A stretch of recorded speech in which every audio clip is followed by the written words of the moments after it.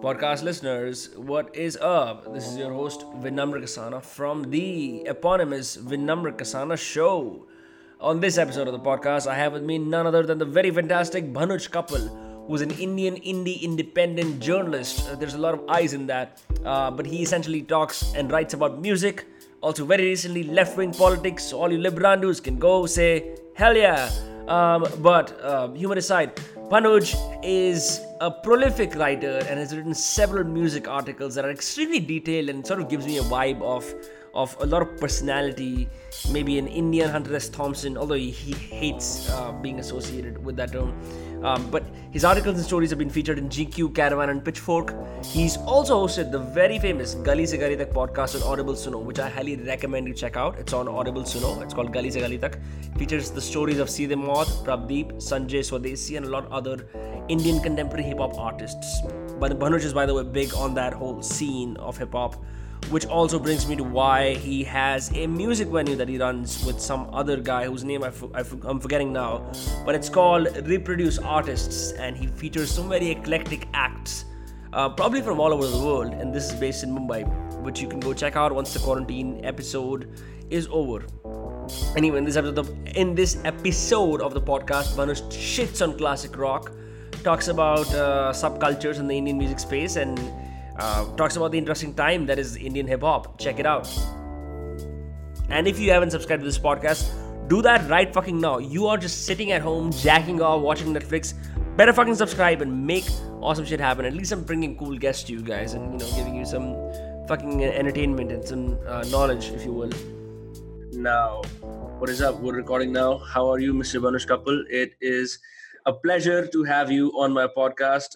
This has been a long time coming. I've heard much about you from Siddharth, who's on my podcast, but then also from Gali Se Gali Tak, which was probably the only produced podcast I've consumed on rap in India, and found myself listening to it on a phone speaker with a friend for 45 minutes in a row as we were rolling joints, of course. That has something to do with the nature of rap in India. But to begin with things, a lot of people don't know what is it exactly that you do. Could you talk about who you are and how you got here, like that sort of thing? Yeah, happy to be on the podcast. So I'm a journalist. I started off writing largely like only about music, but over the years it kind of expanded into sort of left wing politics, alternative politics, mostly on the cultural fringe rather than electoral politics. But so I tend to write about all different aspects of culture, and I've also experimented with like you said, I did a podcast. I also run like I co-run a series of experimental like gig happenings that we call the Reproduce Listening Room. I With follow my them on friend, Instagram. Very, very interesting yeah, stuff. I saw a guy playing a saw, a little saw, right? Wasn't that yeah, what? yeah, that was Lucas Akela. He's an Australian musician. So I mean, he was in India for vacation with his family, and so we got him down. But I mean, both Rana and I. Rana runs Reproduce. I mostly help co-curate and manage the events in Bombay and Pune. We Yeah. both started this like 4 years ago because we were both fans of like industrial music and experimental stuff and like very sort of underground noise and stuff like that. And we found a few artists that were doing that in India, but we couldn't, there was no way to see them. There were no gigs, no clubs were ever going to have noise artists coming in because it would scare away everybody who was there to eat food and have a drink, and that is where Right. they get their money. So after a point, we got a little bit tired of just wishing that we'd get those gigs and figured we'd just put them up ourselves. So we started like, and we do it in like non-venue spaces because then it's easier. You don't have the pressure of bar sales. You can curate freely, and also I think it makes it different for the audience because you've gotten so used to a certain type of behavior in a club, right? You go in, go to the bar, you grab a drink, you watch two songs, you go out for a smoke, chat for 10 minutes. I mean, it's this. It's become a routine that everyone, at least like me, who's been going to gigs for like 10 years, 15 years, that happens. So I feel like the way we do it in spaces where there are no bars and we don't have a stage and we tend to have like people set up all over the space, it makes you pay attention to what's happening and listen to the music properly. And that's generally our goal to get people to listen rather than just have music as the background to their nightlife activities or to the Saturday night out. Yeah, that's because I often think that the way the spaces of nightclubs conventionally are designed are used to facilitate some kind of a gathering space, either at the dance floor or voyeuristically watch the dance from the bar, and and don a cool girl stance by holding that drink in your hand and casually surveying what is happening. But that's very interesting, sort of reclaiming and reorienting that space to facilitate only one thing, and that is listening to the music. I used to run co-run a music venue myself when I was in Boston. It was called the Garden. We stole the name from the Madison Garden, and we call it the Garden of Alston because that's the slum neighborhood that we used to live in.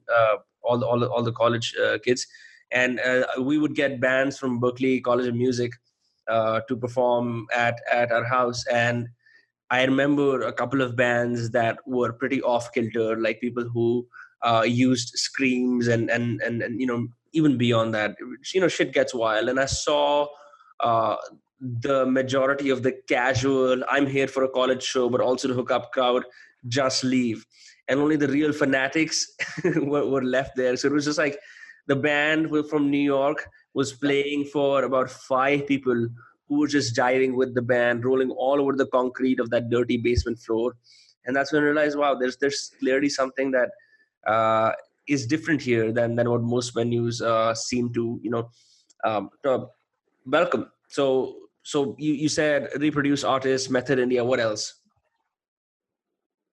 And I mean, other than that, I'm just doing lots of random projects because I'm a freelancer, and as a freelancer, you kind of have to be like, especially in Indian media, you kind of have to be hustling and have 2 or 3 things on the go at a time because it's very difficult to depend entirely on writing commissions, especially after a certain point.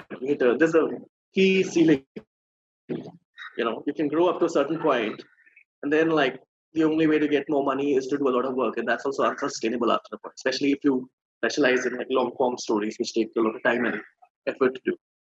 But mostly, my main like the main thing is I'm a journalist. Yes. Everything else is kind of experiments to see what else I can apply my skills to. Yeah, so I mean, I guess for me, how I really got to know you was through the podcast Kali Se Kali Tak, and you are tight with Seedhe Maut and Azadi Records and Prabdeep, the whole gang who has somehow revolutionized, I guess, all of North India. I mean, the way I see it, I have friends who are fanatic supporters of uh, of Azadi Records and Seedhe Maut and Prabdeep. What but you were also early to the process. You were the articles that you wrote with Pravdeep were in 2015, see them all, I think in 2016, 2017, something like that. You were on to, 2018, 2017 because I mean Azadi started in 2017. So right, yeah, the right. Prab one was 2017.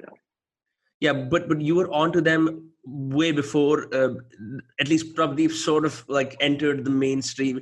How were you able to like even track down what is happening, like in terms of this revolution? So I mean, I got started paying serious attention to what was happening in Indian rap when Nazy came out with Afat. I knew that there was stuff happening before that as well. Yeah. I knew Ace from Mumbai's Finest, and he'd been sending me his songs for a few years at that point. And there was Bombay Basement, and there was other stuff happening. But at that before Afat, none of it had really caught my attention. I wasn't. I grew up as a punk fan, and I grew up as more of a more interested in rock music. So it took me a while. It was Yeah, Jim 2011, Morrison, the 2012. Sex Pistols, that sort of thing. No, well, the Sex Pistols, sure, definitely not Jim Morrison. My favorite Jim Do Morrison you quote hate Jim about Jim Morrison? Morrison. I mean, I was just saying, my favorite thing about Jim Morrison is the Tom York quote. I'm not sure if it is a song lyric or a quote, but he says, "Yeah, maybe, uh, maybe if I grow older, I'll become more like Jim Morrison, fat, ugly, and dead." So, so yeah, I am not a fan of Jim Morrison. I'm not a fan of Jim Morrison fans, which Yeah, is my bigger problem. Classic rock in general, I have a general issue with classic rock and this veneration of this because you feel 30, like 40-year-old music. it's too easy to be a classic rock fan. it's too easy to be a classic rock fan, but also a lot of that music is very bloated and very like I mean, it's not what I'm looking for in music. It's very self-indulgent and pretentious and like, I mean, fuck off. How much Pink Floyd can you fucking listen to? And I like Pink Floyd music, but I just like, if that is the cornerstone of your identity, then you are going to be a boring old I, person. I, I wish I'd met you earlier. All my teens, I used to, since I grew up in Faridabad, I used to like jack off to Jim Morrison and Pink Floyd and all of these guys. But very early on, I also realized that these would become the motifs for several other generic stoners as they come off age. So then I transitioned into other stuff, and I've been living a happy life ever since. And then every single time I open my Instagram and I see some 16-year-old saying turn on, tune in, drop out, I want to slap the fuck out of them. So And the other problem with classic rock fans is it kind of signals that you're stuck at a certain time period and stuck in a certain period of your own musical development. Right? Like, I mean, I grew up listening to alternative 90s grunge and like then American hardcore and punk and stuff. And also because I was like, because I had a lot of time on my hands, I was listening to all sorts of other stuff. For a little while, I was very deeply into metal also. yeah, But as much as I still love the 90s alternative grunge, I'm not defined by that.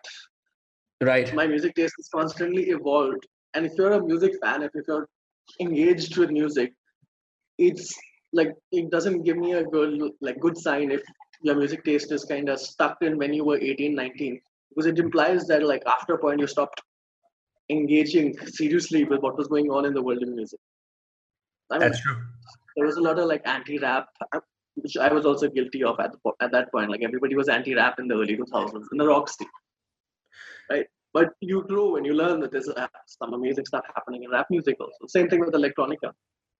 Uh, People used to be wary against any electronica. So when Pentagram kind of started using the synthesizers and stuff, and Randolph started experimenting with more electronic stuff, I remember they got so much shit. And they got shit thrown at them in gigs. They got so much abuse. And for me, like that particular sort of conservatism is most evident in classic rock. That's true. There's definitely. I mean, there's so many. If you ever go to the USA, you'll find that there's so many 50-year-old men who are weekend rockers, and they'll wear those cutout vests, and then with their bloated stomachs, and like go on and sing with their cigarette heavy voices about songs that only their friends or like dying groupies vibe to. That's typically the way I see it. But that's so true. There is definitely an aversion to experimentation that was seen in, and I'm an amateur music appreciator, not on the same level as you. But I also remember when I discovered rock and roll, immediately I also wore the crown of elitism and dismissed anything that had to do with rap, hip hop, or I mean, electronica back then for me was like David Guetta and like those guys, but I didn't take them too seriously. And you realize that, I mean, I don't take David Guetta very seriously, but you also realize that a lot of this is just coming because all the music criticism and all the writing about music that you grew up reading was done by white men for whom rock was their defining sort of uh, moment, defining sort of genre. But I Right. mean, because of that, I'm not a white guy. I didn't grow up in like Seattle or Washington or New York. Why do I have to kind of imbibe their prejudices? I mean, this is basically there was a big debate in music journalism in the late '90s, early 2000s, which was rockism versus optimism. So rockism is the idea that like the frame that every music genre, everything is kind of evaluated through the frame of rock values, which are very specific type of values, right? Which privilege, sort of like a type of musicianship, a sort of macho posture, a sort of like very pretentious, very like Leather intellectual pants. lyricism. And so when you weigh rap against that, or when you weigh against most pop music against those values, you're kind of not engaging with the genre on its own terms. Right. Because rap is not trying to be rock music, and rappers are not aspiring to those values, and the people who listen to rap are not aspiring to those values. So that has changed over the last couple of decades, especially because there's a lot more diversity in music journalism internationally now. There's a lot more women. There's a lot more people of color Yeah. coming in, and they're in their own perspective. But a lot of Indian music fans still seem to be stuck on the albums that they found on their college universities, like DC Plus Plus Hub or local server. So, which is my main problem with that sort of conservatism, right? I mean, I know classical fans who are very smart, who know what they're doing, and who are very engaged with contemporary music. It's not like all classic rock fans are that sort of thing. But it's a warning sign. It's a red flag. Someone says, I'm a big classic rock fan. I'm like, okay, that's a red flag. I'm not entirely sure I want to engage with you too much about music. Because Yeah. eventually I'm going to insult you person and you're going to get angry. Yeah, I agree with that. I definitely agree with that because it takes a certain amount of mind and a certain amount of lack of resistance to understand, even the beauty of jazz or sort of like the more rustic elements of Indian music, Indian folklore music. When I used to listen to rock and roll, I used to diminish and sort of put that away as something that was not made for my senses. That somehow the escapist art of classic rock is what I lived and died for. But that drastically changed after Gangs of Wasseypur, and it opened the floodgates. I know after Oi Lucky Lucky as well, with their soundtrack that has this Rajasthan ki Ragini, Tu Raja ki Raj Dalari, and I mean, there's so many other artists, even in rap for that matter. I remember listening to Akon, even though that was like more like party rap, hip hop sort of thing, and then I changed my mind. Definitely, and it helps to evolve constantly. Even though there's research that says that your music taste is pretty much cemented by the time you're 16. But I think you always have the ability to redefine yourself. But it's like when you listen to those songs that you listen to in your teens or your 16, you will have far more elevated emotions. At least that's what I've seen in research. But we could talk a bunch about So that. I think that's a factor of like how much time you have, because when you're a teenager you have a lot of more time to engage in music, to engage with musicians, read about them. It's more formative. For me as a music journalist, it's been part of my job to keep up with new music, so my music taste has evolved more. But for Yeah. a lot of people, after a point you get a job, and unless it's like a professional thing or you're a really hardcore music fan, it's very hard to keep up with what's going on. But so yeah, but to come back to the original question, so I heard Nancy's After, Yeah. right? And that was quite amazing. I, for me, that song was like that was the point where I started paying serious attention to what was happening in rap in India. But it was also like it was a moment, more than Mere Gali Mein. I think that was the moment where a lot of people started like paying attention to what was happening, because I don't know if you heard the song or seen the video, but that was basically a track that could have come from nowhere other than Bombay, Huh. right? It was his first track. It was his debut track. He recorded it on an iPad. He made a music video on an iPad, and but it was just like it went viral because it was so good. And so I started paying attention then, and I interviewed Nancy. He did a couple more songs, and I interviewed him for the Hindu, I think, in 2014-15.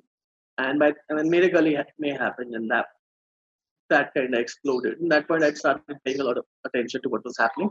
Also, just before that, one of my friends, Ritvik Deshpande, had done a piece on dope delics. So he gone and hung out with them in Harapi and gotten very stoned with them and written like that sort of piece for NS7 in. You won't find the piece that's gone now. Because NS7 in has gone with a lot of my writing as well. But so I knew that stuff was happening. And so by the time Club and all came, I'd already written about written a few pieces about what was happening in rap, largely focused on Bombay. But I knew Uday Kapoor because he used to work at OML, Uday Kapoor is and the founder of Azadi Records. who is one of the co-founders of Azadi. Yeah. And so and Prab, I'd already come across a couple of his videos uh, online. So when Uday and Mo started Azadi, I already knew Uday, so I got like, so they made sure to send me an early like version of the Prab album, and I really enjoyed it. And so, and I really wanted to write about it because at that point we didn't have rap albums. Everybody was just putting out singles, apart from like a few people like Encore and a few of the more old school guys who put out albums. Yeah. But those were also more mixtape albums, and they didn't have the those came out before rap became such a big thing, so they didn't have that sort of marketing push behind it and that sort of wider interest behind it. So this was for me the first sort of really good rap album that worked as an album. It wasn't just a collection of songs. It had a story to tell. It was rooted in a particular area. It wasn't trying to be gangster rap. It wasn't trying to be East Coast or West Coast. It was trying to be Tilak Nagar. So I thought it was really interesting, and I went and hung out with them. And like, uh, it was great because I'd already done this with Bacha, which is like for GQ. I had done like an article where I was a fly on the wall. I hung out with him for 2 3 days, and so rather than just do an interview, I followed him around. I was there when he was doing his work, and it led to a very fun, very detailed piece. So I kind of did,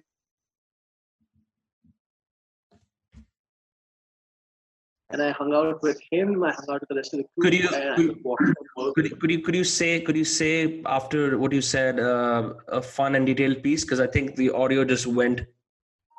Okay.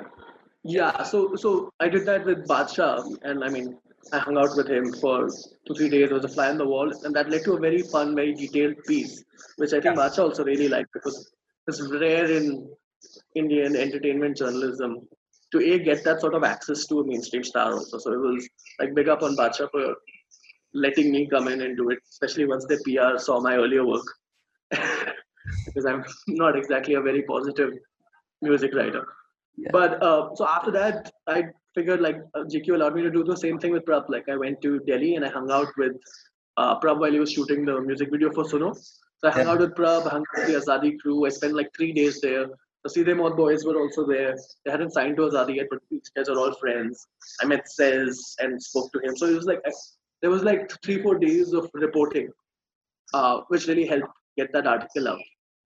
And at that point, I already knew that there was something interesting about not just Azadi as a label, but also about the artists on there because they had this sort of us against the world sort of vibe, and they weren't afraid to say it publicly, which, like, as a punk rock fan, I anyway really enjoy. But also, I felt like this was needed in Indian hip hop because at a time when suddenly everything is becoming commercial, Mm-hmm. you need someone to stand up and say, "Wait a minute. I mean, we should all happy to have the money, but we should still be making sure we do things our way." Rather than just get co-opted by Bollywood and co-opted by the major labels. So I thought they were very interesting and I followed their work. And uh, Uday and Mo are very good at A&R, which is very rare in Indian music industry. They're very good at like finding artists, finding talent that fits what they're trying to do, and getting them on board and kind of improving them. So that, which is why I think like somebody like Bobby, who, when I first saw TNS, when I first saw TNS, he was a long way from the finished article, but within like months of working with Azadi, his songwriting was better, his live performances were like leagues ahead of where he was. So because of that, like I've basically, and because I've written about a lot of this stuff happening, we've got quite a good relationship with the Azadi guys. I see. Yeah, it's one of the questions that I had for you is the ability to sort of sniff that this is going to happen, and then permeating that subculture, and then becoming friends with that. It's not exactly something that there is a set progression, that there is a book which says, Bhanuj, step A is to go make friends, step B is to talk about it. What is your process like, especially with the Azadi guys? Did you simply just show up on their doorstep and say, "Hey, I'm Manoj Kappal. I am representing GQ. I want to write an article on you"? Like, how do you even like make friends? Because what if like personalities don't match? What if people's guards are up? Like, what that sort of thing? See, one thing is, I mean, I'm close to these guys, but as a journalist, I have to be very careful about being friends and not letting friends get in my work. So the intention is not to make friends with the people you're covering. The intention is to have like a common ground where they know that you are someone who's invested in the culture, who knows about it, or who wants to learn about it genuinely, rather than just for one 800-word article and then forget about it later. Yeah. And that really is not something that you can fake. And I mean, I'm sure you can train it, but in my case, it just comes from being interested in subcultures. So I mean, it really helps that I was I mean, I moved to Bombay in 2006, and before that, through RSJ forums and Geekpad forums, I was already kind of like I knew knew the guys in the Bombay rock scene and the Delhi rock scenes. And I was invested in it from the point I was 16, 17. So then I came to Bombay and I was always part of what was happening. I was writing for RSJ back in 2006, which is Rock Street Journal, Yeah. uh, when I was still in college. So always been around and being part of that one underground scene. And then as that grew, that rock scene became the indie scene. Um, I, and as people started, like the same people kind of also started experimenting in other spaces. Yes, it was natural for me to uh, kind of also follow them and see what was happening here, what was happening there. And in terms of like just making friends, it was like Uday I knew because he used to work at OML. Yeah. OML I knew because I mean we were all at RAS. Half of the OML crew, especially in the early years, was all people who were regulars at the gig scene and all. But like it was only later as it grew as a company that we started having people come in who weren't a part of the music scene. Because at that point, before 2010, 11 at least, there was no real promise of money or a career. So you were only doing it because you wanted to, and you were figuring out how to make it work. So I mean, really, it's just about being invested in this in subcultures, investing in finding out the stories that are happening there, and you have to have a personal interest. You have to have a deep interest in the subject, in like you have to have respect for the fact of what these artists are trying to do, what they're trying to create, and artists pick up on that. So with Azadi, like I knew people, but I mean, I've interviewed a bunch of people who didn't have direct contact with before I interviewed them, but all it takes most of the time is like a 5, 10 minute, 15-minute conversation before the interview. Just Yeah. like, tell them, this is where I'm coming from, this is what I know. Because just that really makes a difference because most people are so used to newspaper entertainment journalists for whom this is not their normal beat, just coming in with like a 5 prepared questions and asking those same questions that they get asked at every interview. So just the fact that someone's come in, done their research, knows what's going on, and wants to have an actual conversation, I think that really helps you get your foot in the door. After that, it's about you doing your research, you making sure that your interviews go well, and putting it all together. Yeah, I've seen this phenomenon of people wanting to actually have interesting conversations manifest when I do my podcast. Also, I've done a podcast with Lifafa, the very famous Indian Yeah, musician now, making the waves. Suryakant, yeah. And I've done a podcast with Rajat Kapoor, the director of Did, Ankur TV, which did has. Suryakant answer all your questions seriously? Sorry.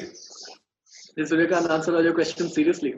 No, it's interesting. I mean, it's what I did is I essentially interviewed Mia Bivi, their production company that is both him, Suryakant, and his wife. And Yeah. I experimented with a new sort of format. I'd never done a podcast in English before, but I was like, I think let's go there. I mean, this is Delhi. Let's really go there.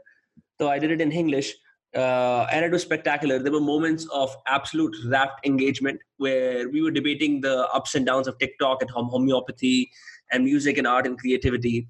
But then there were obviously times when someone said in the YouTube comments like Suryakant looks like a lazy stoner in a fun, attractive way, and I'm like. I guess that's a good way to summarize parts of the interview. But I think having Survi on there as well, who's a bit more, for the lack of a better word, she's a bit more engaged with social issues. I mean, she's been a video journalist, Yeah. really helped that. But no, I think it was nice. But the point is that I didn't expect to even get that gig, and I just sent them my previous podcast and said that I'm just trying to have a conversation, and it sort of worked in my favor. So I really believe that if you're really interested in just getting to know that person as they are and just have like being a conversationalist interested in them as opposed to your goal for your audience. I mean, um, do you have certain deadlines or things that you have to meet? Like, how much creative freedom are you given when you work with, say, GQ or I forget other magazines or publications that you've written for? But how much creative freedom do you get? I mean, quite a bit. See, the thing is, like with each magazine that I pitch to, or each magazine or website or newspaper, I'm going in knowing their constraints. In a newspaper, there's only so much space that they can give me, and also it tends to be more of a reported sort of thing. They want more reportage, less feature, also because they don't have that much space. With Yeah. some magazines, like especially with like multinational magazines in India, I know I can't go too much into politics because as part of the media licenses, a lot of them like are not allowed to actually cover political news. Right? Like, so I mean, these are constraints that you know. Uh, Generally, creative freedom is there. You just have to have a convincing article that you send in, and you have to be able to defend because there will always be an edit. Edits are always negotiations Hmm. between what editors wants and what you want. So if you can defend your choices of words, your choices of how you structure an article or whatever, then I've never really come across any major issue. One time it was issue was uh, I wrote a article about like Themes album for the National, and that there were references to the pigs in Quran from in his lyrics that I had to cut out because the National is a UAE based newspaper. But even that was like it was annoying, but it didn't really change the substance of my piece. It wasn't that sort of censorship. It was just these are the constraints under which media organizations in the UAE work. Mm-hmm. In general, I don't think like as long as you know, this is what this organization wants, and you know how to write an article that will work for their readers. Most of the time, like especially for culture stuff, there isn't really creative freedom is not really an issue.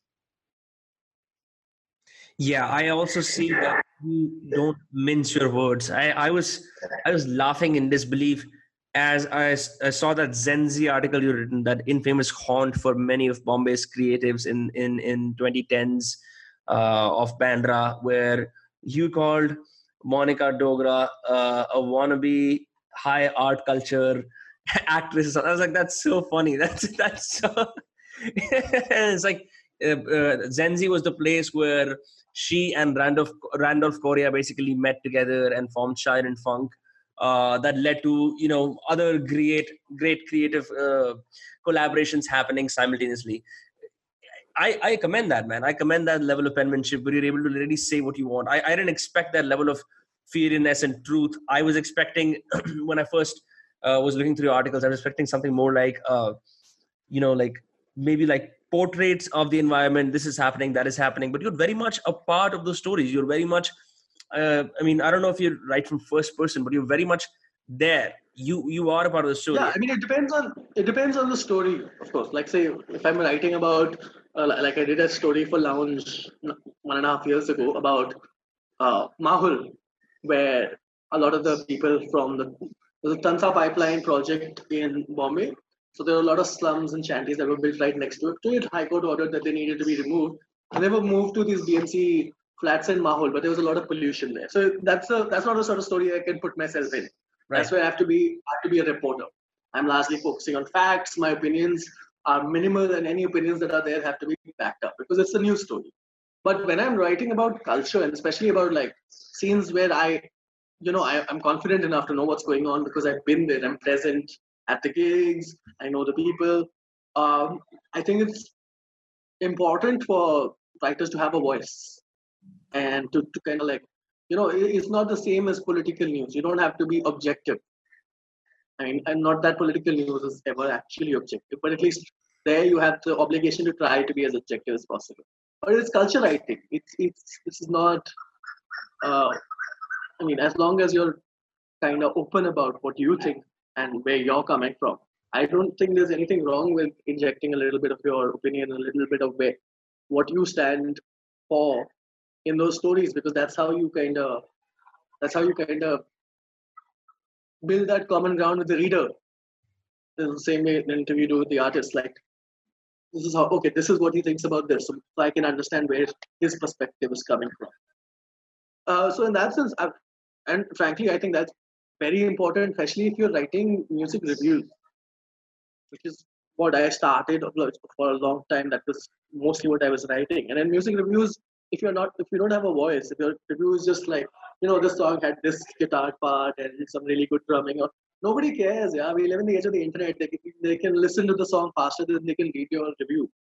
Yep. So then you have to have like the ability to add context, but also have a voice, have a strong sort of opinion on things, because people are only going to read you if because they trust your opinions, or even if they don't agree with you, at least Mhm. you're saying it in a way that's entertaining, and that engages them, and that might make them think about what you're trying to say, even if they choose to disagree. And that requires you to be outspoken. And the other thing is, like, the Indian music scene, especially the independent music scene, for the longest time, because it was so small, you met everybody everywhere. There's too much backslash. It's too much keeping quiet when somebody else is doing something really stupid or really terrible. Yeah. So it's important for someone to be like, no, you're shit. Yeah. Sorry. I love you. We've been meeting at gigs for the last 10 years. We've been having drinks But together. you suck. But this Yeah. is shit.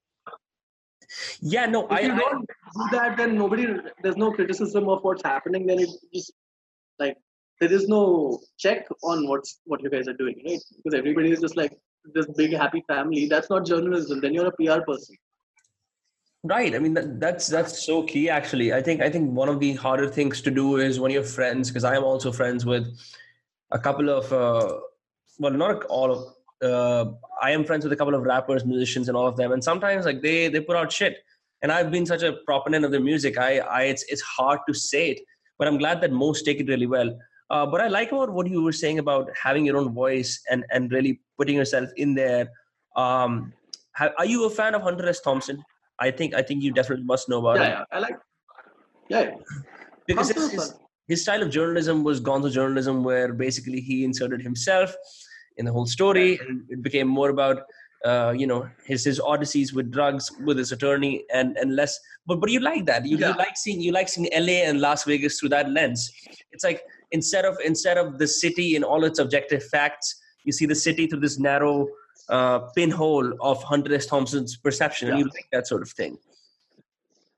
But with Hunter, it's also a particular moment in journalism, in culture, that he kind of embodied. Right. If I was doing that, it would be damn boring, because I'm just not that interesting a person. My personal life is not as out there and as interesting as Hunter S. Thompson was. And also, Hunter S. Thompson was a product of everything that was happening around him, right? So Right. you're talking about the late 50s, early 60s, late 60s. You're talking about, like, sort of social cultural revolution that happened and then got beaten back. Uh, so there was a lot happening that he could put itself in there. But there's a reason gonzo journalism didn't really survive beyond, what, the 70s? I mean, then you Yeah. had new journalism, elements of gonzo journalism, elements of, like, the rules that it broke, that still survives. But nobody is really doing gonzo journalism anymore and hasn't seriously been doing it for a while, because that moment is past. Also, nobody's going to give you that much money to just get fucked up on drugs anymore. That's true. Right? Yeah. I mean, Yeah. journalism has no money. So it's Yeah, I definitely think I not. think Rolling Stone was especially lenient with him. I've seen multiple documentaries of him fucking around with the editor of Rolling Stone I mean, magazine. like, have to say, Hunter Thompson wasn't always a nice person. I Like, know. a lot of stuff that he did today, he wouldn't be able to get away with, and he shouldn't have been able to get away with. So, as much as I like reading what he does, you also have to engage with, like, a lot of toxicity that was enabled by celebrating that sort of journalism. Yeah, I mean, I agree. I think that I discovered. So imagine this: I discovered that book and that movie that was made by Johnny Depp in my 16s, 17s, and 18s. Bad idea, because I propounded that same idea of benders to all my friends, and we really did it. We tripped on acid about 10 times that entire year, looking for those sort of kicks one after the other, extending our trips all across India in the hope of finding some sort of an adventure to either document or write with passion. What we got was like incomplete paragraphs, incoherence, a lack of just general cohesion about what is happening. Because I don't think it was. I think I was delusional enough to believe that everyone else was doing it with me, but it was just me all along trying to push this one agenda of sex, And drugs, also, and I mean, alcohol and it wasn't benders. about Hunter Thompson's writing wasn't really about the sex or the drugs. I mean, if you It look was about past people. Fear and Loathing in Las Vegas, yes, because Fear and Loathing in Las Vegas was primarily about that and about like I mean, but it wasn't about the drugs, right? The drugs were right. there. The They were the drugs were catalyst. tools, but it was about people. It was about what was happening to people because of these drugs? What was happening to social relations because of what was going on there? It was really a story about where the fuck American society was at that point, and about like the sort of social revolution that was happening with the hippies and the counter revolution that was also building steam at that point. So Hunter was talking about social relations. Thing is, if you Interesting. think the drugs are, I mean, they're entertaining color, and they kind of helped him connect some very weird dots. But the dots were not the drugs. It was all about like what was happening with people. That's what journalism is about, people, right? It doesn't matter how you write it. At its core, you have to realize that it's about experiences, it's about drawing those connections, it's about social relationships. So you can do a lot of acid, but you're not going to be writing like Hunter S. Thompson unless you figure out what he was doing. And Hunter had a particular vision of the world. He had a particular idea of how the world should be, how it is. Uh, that is what makes him interesting to me. Not that he did drugs. Those are fun stories. Those are anecdotes. So that's great. But I mean, that's not what makes him a good writer. Yeah, I'm glad that I escaped that phase very fast then because I never thought of that. I always thought that this is a man who sees the world in one way, and for some reason my fixation was on the drugs he did. But I guess you're right, because there are certain passages in the book where he talks about 4 a.m. in the casino. Everyone here looks like used car dealers from Southern California. Everyone pumping away at the American dream. One last bet, one last shot, that sort of thing. Um, It's a critique of American society, which is what the book is, which is what a lot of his writing is. Like one of my favorite Hunter S. Thompson pieces is the obituary he wrote for, was it Nixon? Yeah, I think it was Nixon or Reagan. yeah, I keep mixing Fear them and up. Loathing on It the was Nixon. Campaign Trail, right? Yeah. But the obituary, where he said it should be put into the sewage drain. Uh, that is a fantastic piece of political writing that I think anybody should read. What is it called? I'll have to look it up, but it's his obituary of Nixon. Okay. He died. So it was a newspaper obituary or a Rolling Stone obituary, so Yeah. magazine obituary. But it's a parody. Like, Not did a he actually book. die at that time, or was it like a preemptive obituary? No, it was when he died. Okay, when he It died. was an actual obituary. And so, unlike most people, Hunter S. Thompson was not going to be the polite guy who was not going to speak ill of the dead. He Yeah. definitely spoke ill of the dead. And it was a very honest, very hard hitting sort of political criticism and critique of the whole Nixon era. And that is fantastic. That's one of my favorite Thompson pieces. Yeah. I wonder. Hold on for a sec. Okay, it's still recording. I just wanted to check if it's still recording. For some reason, it sort of I just stopped in my tracks. Okay, fantastic. Still recording. Yeah. Manoj, in terms of because you mentioned that Thompson was a part of a great cultural revolution. Certainly, the 70s rock and roll, 90s there was the end of proto punk. I mean, I don't know, like punk, grunge, something was happening. What has that moment been for you as a music journalist? The great cultural revolution or the great music revolution that you felt amazing to be a part of, is it happening right now with rap? Has it already happened? I mean, at that we haven't had a revolution at that sort of scale because in terms of the stuff that I've been working with, especially Yeah. because even with rap, like rap is becoming very big, so rap might be that, but it's not happening on the same sort of scale. The sense is not completely changing. You look at what happened with grunge, and grunge kind of wiped out 80s pop rock and glam rock, right? Guns N' Roses was the number one band in the world 1 year, and a couple of years later, they were still a big band, but they were no longer relevant. They were no longer the band that everyone cared about. And Guns N' Roses survived, but Warrant, a lot of the like 80s pop rock guys, those guys just disappeared. Right? We haven't had that sort of moment where a particular subculture, a particular organization has got the national imagination and kind of changed how we look at music or what we want out of music. But anyway, I'm generally more interested in what's happening on the fringes and what's happening at smaller scale. Because Mhm. especially in a country like India, the minute you try to do a massive national level sort of thing, then like economic forces come in, major labels come in, and the leeway to really be subversive or to be transgressive uh, isn't there anymore, right? You can't do a lot of things that you can do as the underground and that you might have been able to do as mainstream acts in the US. You can't say fuck the police if Mm-hmm. you're like a major national star, right? You can barely criticize the BJP. So so the more interesting stuff for me is always happening at like that underground fringe level. And in that there's been a lot of stuff. I mean the rock scene was really fun. There was some really cool punk and metal stuff happening in the 2000s. Uh, there's some cool indie stuff, Peter Cat Recording Company, and like that little circle they had around their podcast house where like Karthik was doing video editing. So basically, everyone in the band was just doing some really cool stuff. That was a cool scene. I'm glad to see now that they're on a major label and doing quite well. But that for me was very exciting when that was happening because trying to do things like in a grassroots DIY way. Uh, and rap, a lot of what's happening in rap in the underground scene right now is very fascinating.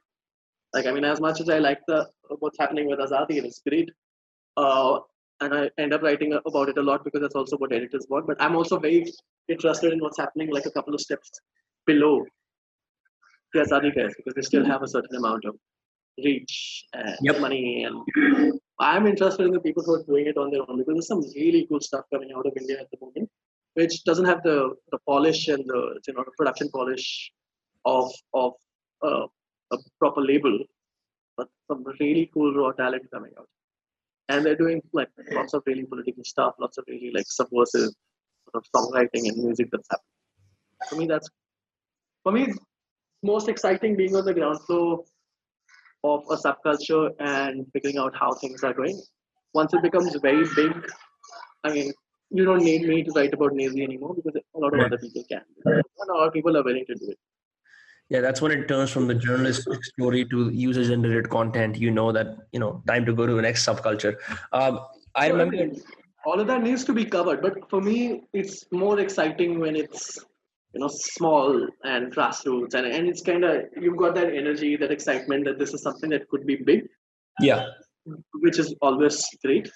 But once it becomes a certain size, then like I know other people are going to cover this, so I'm going to find something new that gives me that same sort of buzz. I remember Nakab Sentalis, who's a very good friend, who's been on this podcast a couple of times. He sent his track to you, and he said that you love that. I've been following his journey for a while as well, and I like how he works with shoals and delivers old school rap with a lot of the protest e feeling that he's always embodied. What do you think? Is that a subculture that is potentially going to explode? Sorry, what? Who are you talking about? Nakab Sentalis, the guy who Oh, okay, Kappal. Yeah, yeah, yeah. I mean, but like he's rap, right? He's yeah. hip hop production. I mean, there's a lot of really different stuff happening in hip hop that I think is going to be very interesting. There's like Rack, who does Tamil sort of horror rap. Horror Uh, rap. yeah, I mean, horror rap is a full job. So like, the thing is, in the mainstream right now, there's like two ideas of hip hop music, which is either the Punjabi commercial party rap Street or it's records. the gully rap sort of underground. But there's a whole cross section of different sounds and subgenres within rap internationally and also within the Indian scene. So I don't know if I would call what Nakab is doing its own subculture. It's just part of Indian hip hop. Right. Uh, Right. but yeah, I mean, I'm excited to see other sounds, more interesting, like more Indianized sounds to get more attention. Like Swadesi is doing some great stuff. The new album I really enjoyed. I want to see more of that uh, become more mainstream, and I think it will. But that's all part of the same sort of movement. It's all part of the same sort of general uprising of like rap music. Yeah, in terms of rap music, I think what remains uncontested even now is the category that See the Moth has created for themselves. Encore Bijay and Kam, both of them, what they've created for themselves, as you so eloquently put in your own article, that they're not trying to cover broad social issues, but they're simply trying to portray what it feels like to be a young person in today's India. And it's almost like a raw, overwhelmingly honest portrayal of who they are and what they experience on a daily basis. Now, their phenomenon, even me as a 23-year-old, I find myself weirdly touched in places emotionally that I haven't been explored before. That there's this sort of angst that is very symbolic of being brought up in Delhi NCR, that never really gets explored. And listening to the albums is literally cathartic, and I can attest to several testimonials from not just myself but from my friends who all say the same thing. You have hung out with them a bunch. Is there more to them than what we hear in the rap? Like, what do you think about them? I mean, they're very nice kids. They're great. They're very hardworking. They're very focused on what they're doing, and they've got amazing live energy. Right? You see them all gigs are the only gigs where you know that there's a mosh pit going to break out, no Yeah, matter I've what. been Every part of time I've seen them, there's a mosh pit that's broken. It was the only rap gig. You know it as a certainty. There've been mosh pits at other rap gigs, but that. see them all has that live energy that, frankly, for me, that is their biggest strength because they have the ability to have that same energy in a club with 300 people and at a stage with 5,000 people, which is quite rare. I really like the songwriting. I think like the flow is great, but a lot of that is like there's a lot of other people who also do it really well. It's the main thing is that they're the two of them together, feeding off each other is really great, and their ability to get under the skin of the crowd and make them move. I think that's gonna make sure that like that's gonna help them go places. They're they're an act that I think is gonna be quite big in the next few years, as long as a lot of it is just luck and things falling your way. But if luck is with them, I actually see them out going a long way. Yeah. I mean, that remains absolutely to be the case. They have been going like that for a while. I remember listening to their new singles, MMM, and the other one, I forget its name, Yad. Yeah, I think. What is it called? Yeah, Yad. Yeah, yes. yeah, And it's like I love how like how more dangerous they become with every single track.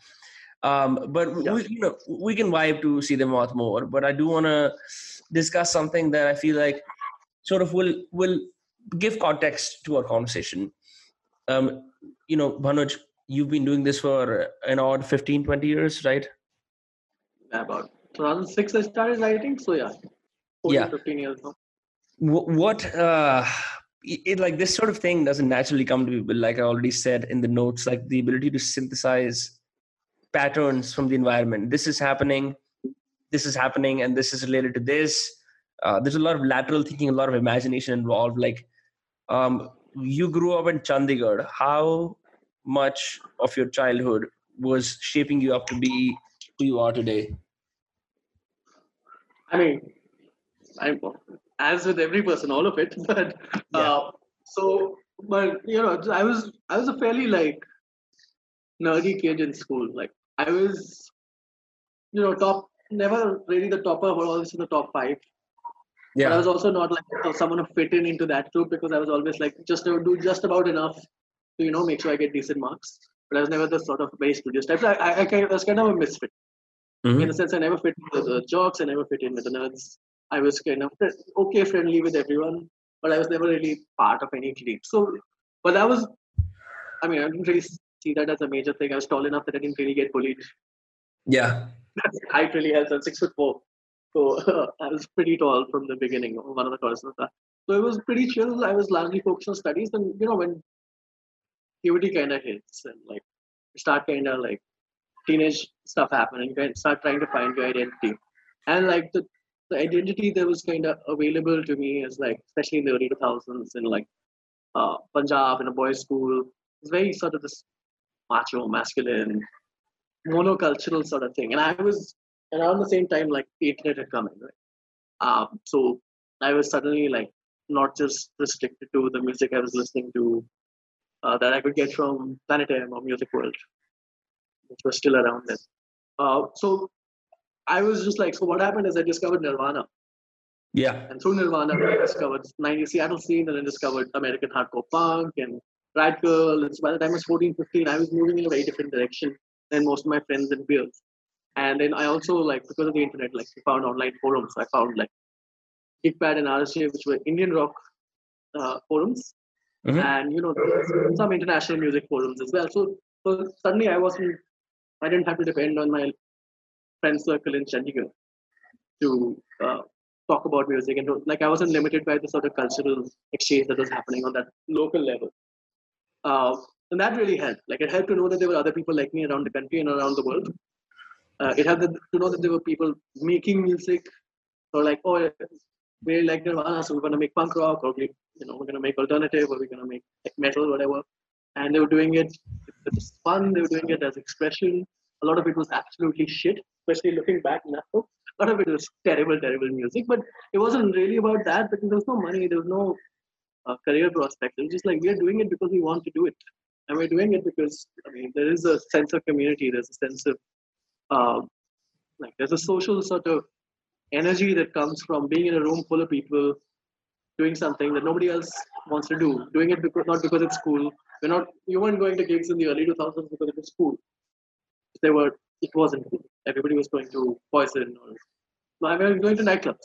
Right. I Yeah. was the early 2000s was when the big nightclubs were happening. All the sort of big room uh, Euro type of nightclubs with gleaming metal surfaces and stuff like that.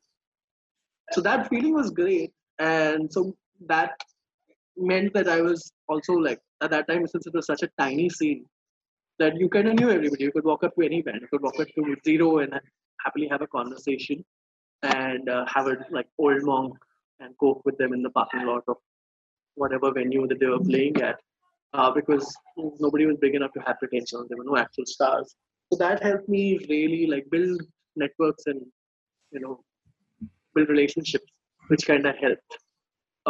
Because a lot of those people not only went on to become artists, but a lot of the people who were setting up shows or just hanging around like me became music journalists, became event promoters, became like people running labels. So that was great. But like in terms of what you're talking about, lateral thinking, all of that, like how to connect the dots, that just comes from experience. Like my early writing was not very good at all.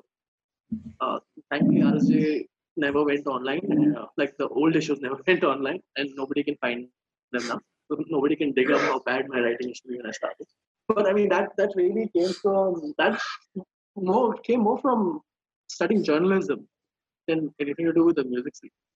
The connection, the relationships were there, so it makes it easier for me to connect those dots because I have access to people and I have access to these conversations. So you kind of know what's going on behind the scenes. But any good journalist in any beat learns how to do that. When I went to Cardiff and I did my master's in journalism and I came back, that is when I started kind of doing that sort of writing. I started like figuring out how to contextualize a particular album, a particular artist, a particular event in larger things. Because by then also you realize that with the internet, the old model of music journalism we were doing in India wasn't going to work. Nobody wanted to read gig reviews because there's videos on YouTube. Nobody wants to read like boring album reviews with you're not doing that sort of contextualizing because you can just click and get the album. So then how do you make your writing interesting? You have to offer them something that they don't have. And what you have that the average Indian doesn't have is this knowledge of the music industry, of the background and the legacy of different genres, and how they've kind of been adapted in India. All of this sort of stuff is really what makes your writing worth reading. So then you focus on that. And that it took me years to get to that point. It's just like you have to keep writing, you have to get if you're like hope for good editors. I had a handful of really good editors that helped me like figure out how to put a story together. But really, it's just constantly writing, constantly getting feedback, and like that. Any way that you practice a skill, it's the same thing. You have to keep doing it Yeah, and not thank you so just. much for that. I think that was a very insightful idea about give, not only just writing, but also like advice to young writers who might want to be culture writers and music writers in the future. Um, And never be happy with what you've achieved because the minute you are like, I send off an article and then after like the final edits are done, I don't look at it. I don't Yeah. read it when it comes out. It's done because every time I go back, I'm like, oh shit, I did this wrong, or I could have said this better, or well, Right. this was really stupid. So never be satisfied with what you've achieved because that's the only way you're going to drive yourself to get better. Once you think that, oh, I'm a good writer, then you're going Then to you're stagnate. fucked. Yeah. Complacency will hit you like a rock, and you'll be washed away out of relevance. Absolutely. Now, in terms of what is happening in India, your opinion is worth a dime a dozen. Which artists slash acts do you think people should look out for as emergent or interesting? I mean, they can obviously read your articles to get like a incisive idea of what that is, expansive idea. But just if you could, for this podcast, talk about like cool acts that people should follow. Well, I mean, it's way too many, right? Like it depends. So I'll just tell you some stuff that I've been digging. Because a lot of my recent work has been rap. It's quite a rap heavy list, but Yeah. I'll give like try and give a bit of a cross section. So, Siddharth Prabhu, the Azadi crew is obviously really good. There's this guy Awara, but like there's a Lucknow scene that I'm very interested in right now. Yeah. Which is rapper named Awara. There's a producer rapper named Little Kabir, and there's some other stuff. Those guys are very interesting, and it's happening like in its own little circle there. I really like I said, I really like Swadesi, but I also really like one of Swadesi's guys, 100 RBH. He has this group called Rap Hopper, Mhm. which is from Amravati, which is like a fairly big city in northern Maharashtra, which is Vidarbha region, its own sort of dialect of Marathi, its own accent, its own slang. But also these guys go really hard. So Rap Hopper, 100 RBH is there, Darpan is there, and I'm kind of blanking on the name of the third artist. Uh, but those guys are really good. Uh, and outside of rap, what I'm really enjoying is like, so I really like artists. Oh, wait, sorry. In terms of rap, there's also Park Circus, which is this Kolkata rap crew that I'm really digging these days. What are they called? Park Circus. Park Circus. Yeah. And so, like, uh, National Animal, who's the producer, is someone who came from a sort of punk and metal space and then got into this sort of production. So it's not always traditional hip hop production. It's very, like, which makes it quite exciting. And rapper BC Azad is really good. And he raps in Hindi and English and sometimes Bengali also, but I don't really understand Bengali. Mhm. But really good, like very political. Got a very like sort of interesting worldview. Lots of humor, which I feel like a lot of political rappers don't have. Like you also have to have punchline. Also has to be entertaining. I love the message, but you gotta make it work as music too. Uh, the other stuff that I've been really interested in is like so noise music, right? Which is Yeah. not everyone's cup of tea. But You have written a this bunch guy's of like, pieces about noise music happening in yeah, Bangalore and other parts of the country. Yep. yeah, because I mean, Reproduce Listening Room, we started off with as last part of the reason we started is because there were some noise acts that we discovered, and there's no space for them. Uh, so guys like Jessup and Co, Jamblu, which is Karthik, the uh, Peter Cat recording company's guitarist. Yeah. He's got a great project called Jamblu, Jamblu. Yeah, I've heard. Jessup I've and Co. heard his new single. I think Surikant posted a story a couple of months ago. It just came out on Spotify.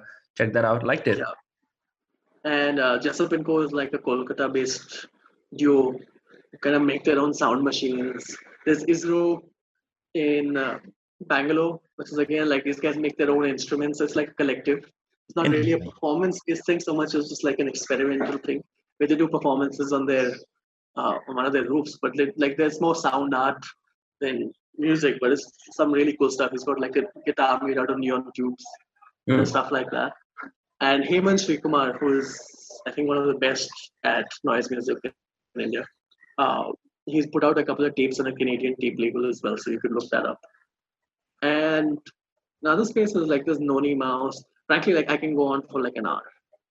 So stop me, man. Like, Noni Mouse, Palti Shilpi, who are like in this electronic songwriter space where it's like I think we somebody should can write poetry start over a playlist beats. called Bhanuj Kappal's Exclusives on Spotify, and I will help you market it. It's gonna sell the fuck out. I mean it.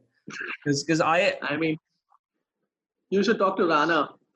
who runs Reproduce, because I mean I get a lot of this stuff, but because he runs the Reproduce social media account, he gets so much of this shit. It's great. When we started Reproduce, I was quite convinced that we'd run out of artists and run out of interest in a few months. Yeah. But once we started doing it, we started getting so many emails and so many links from people who were just doing it in their bedrooms, doing this sort of stuff, like all sorts of experimental electronica that wouldn't work in a club. Part of the reason it's been going for 4 years is because we don't run out of artists to feature. Everybody's like, every time someone like gets to a level where they're like, okay, now we're getting club gigs and all, they're like, great, we've got 3 new artists to kind of feature now. So there's like a lot happening. It's just a lot of it is niche. It's not going to be like rivaling Nazi or Divine or anything like that. Yeah, I think So it much takes a greater. certain mind. I think it takes a certain mind and a certain level of just like general curation with the way you consume music to get to the place where you're at right now with your taste. Wow, man, I haven't heard half the artists that you just mentioned, and I consider myself like a savant among my friends for having a pretty complex, pretty wide ranging music taste. That's fantastic. Bhanuj, in terms of do want to ask you like this question that can help some people who would be interested in writing further or like just influences. What are like the five most important books that made a significant impact upon you, your writing, the way you think? Okay, so once again, it's a lot of books, but one is Simon Reynolds' Retromania. Which Retromaniac. Retromania, Retromania. Okay. which is yeah. So that is like I think Arjun S. Ravi, who used to be the editor of NH7 in, and he's now the editor in chief of Red Bull India. So Mhm. he recommended that one to me, and it's a fantastic book of music journalism. And so Retromania is about the idea that like especially in the late 2000s, uh, nostalgia took over popular music. So I mean, like I won't get into details because it's a book club argument, but it was a that's a great book to read to just get an idea of how, as a music journalist, as a music critic, you can build these massive sort of arguments. The way he links so many different facets, and he's not focusing just on music and what's happening in music. He's also bringing in technologies. He's also bringing in social changes. He's bringing in how our relationships with each other have changed. How all of that has contributed to this particular phenomenon that he's thinking. So, just in terms of as a blueprint for how to synthesize a lot of different things into Mhm. a story, I think it's a great book. Uh, I also really like Hitchhiker's Guide to the Family, to the Galaxy, by Douglas Adams. I don't know if you've read that, but I've heard of the title. it's I've heard it. yeah, it's a series of books. I mean, Douglas Adams is just a fantastic writer. So just in terms of humor, in terms of like wit, uh, that's a fantastic book. I really also like anything by Terry Pratchett, really. By But who? I think Mort is probably my favorite. By Terry Pratchett. Terry Pratchett. Okay. Then I'm really into like kind of sci-fi and fantasy and stuff. So I one of the books that I really enjoy is Neuromancer by William Gibson, Hmm. which is I think like an iconic text in modern science fiction, especially like sort of digital dystopia type of stuff that's been coming out over the last couple of decades. So William Gibson's this thing is really good. And what else? And one other, I mean, anthology which hasn't necessarily influenced my writing style or anything so much as has just expanded my understanding of like local politics and local cultures, like Poison Bread, which is an anthology of uh, translated anthology of Marathi Dalit writing. So like It's there's called poems, Poison there's Red. stories. It's called Poison Bread. Interesting. So it's a translated anthology of Marathi Dalit. So there's literature, like there's essays, personal essays, there's stories, there's poetry, and a lot of it is very radical stuff. It's like very grim, revolutionary, radical stuff. Very influenced by like sort of like social realism and very very opposite to the general sort of picture people have of folk culture, which is and generally like local culture, which is because the Brahminical sort of culture is all very focused on God. Music is like devotion and all that. This is very different. This is like showing what's actually happening. So for me, that was very influential because it got me really interested in uh, Dalit culture, and like not just Dalit culture, but generally like grassroots cultures of dissent. Uh, and so that's also why after a point I started writing a fair bit about what was going on in that space also. And that's very important because those linkages also really help me make sense of what's happening with say dualist inquiry, because I used to think that my little upper class music scene was the music scene and it was the scene. Then you realize it's just a tiny little bubble, and the real stuff is happening also. So a lot of that came from like that was the introduction to to, to what ended up being quite a journey of discovery into what was happening in these spaces. Yeah, I'm gonna buy that. Is it available on Amazon, or do you have to just Yeah, I picked it up on Amazon a few years ago. yeah, Poison Bread, Marathi literature that is pretty radical. Yeah, I haven't actually. I've been looking for stuff to read that is not from the same futurist technologist writer Steven Pinker esque world, and has more of like the cultural regional subcontext, but is also in English, so I can really get. I mean, I'm pretty good at Hindi. My dadi was a Hindi teacher, but still, it just takes a long time to parse through like a novel written in Hindi than it takes to do the same in English. Having said that, man, wow, it's been fantastic to have you on this podcast. This has been one of the more spontaneous conversations, despite having so many notes. I didn't have to adhere to them at all. It just things just sort of flowed. You are a treasure trove of information and anecdotes from the world. I would definitely love to Thank have you so much. a second time when Thank you so the much. virus ends. We can have it face to face, and that'll go to a much Yeah. better chat. But yeah, man, thank you so much. Yeah. Thank you so much. It was a lot of fun. It was great having this chat with you. Yeah. Is there a place where people can follow you, where you can showcase your work, that sort of thing? I mean, you can follow me. I'm Stoner Jesus on Twitter. Stoner Jesus on Twitter. Yes.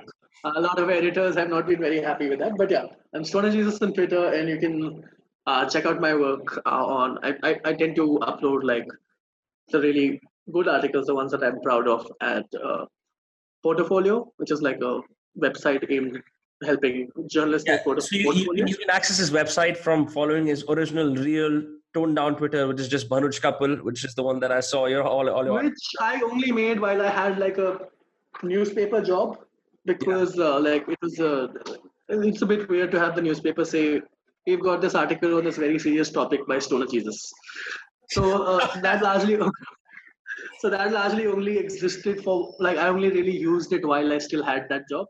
Now I occasionally use it because I have some professional people who follow there, but most of my stuff is on Stoner Jesus. Stoner Jesus. Okay. And your Instagram is Bhanuj Kappal. That's Yeah, BHANUJKAPPAL, right? yeah. Fantastic.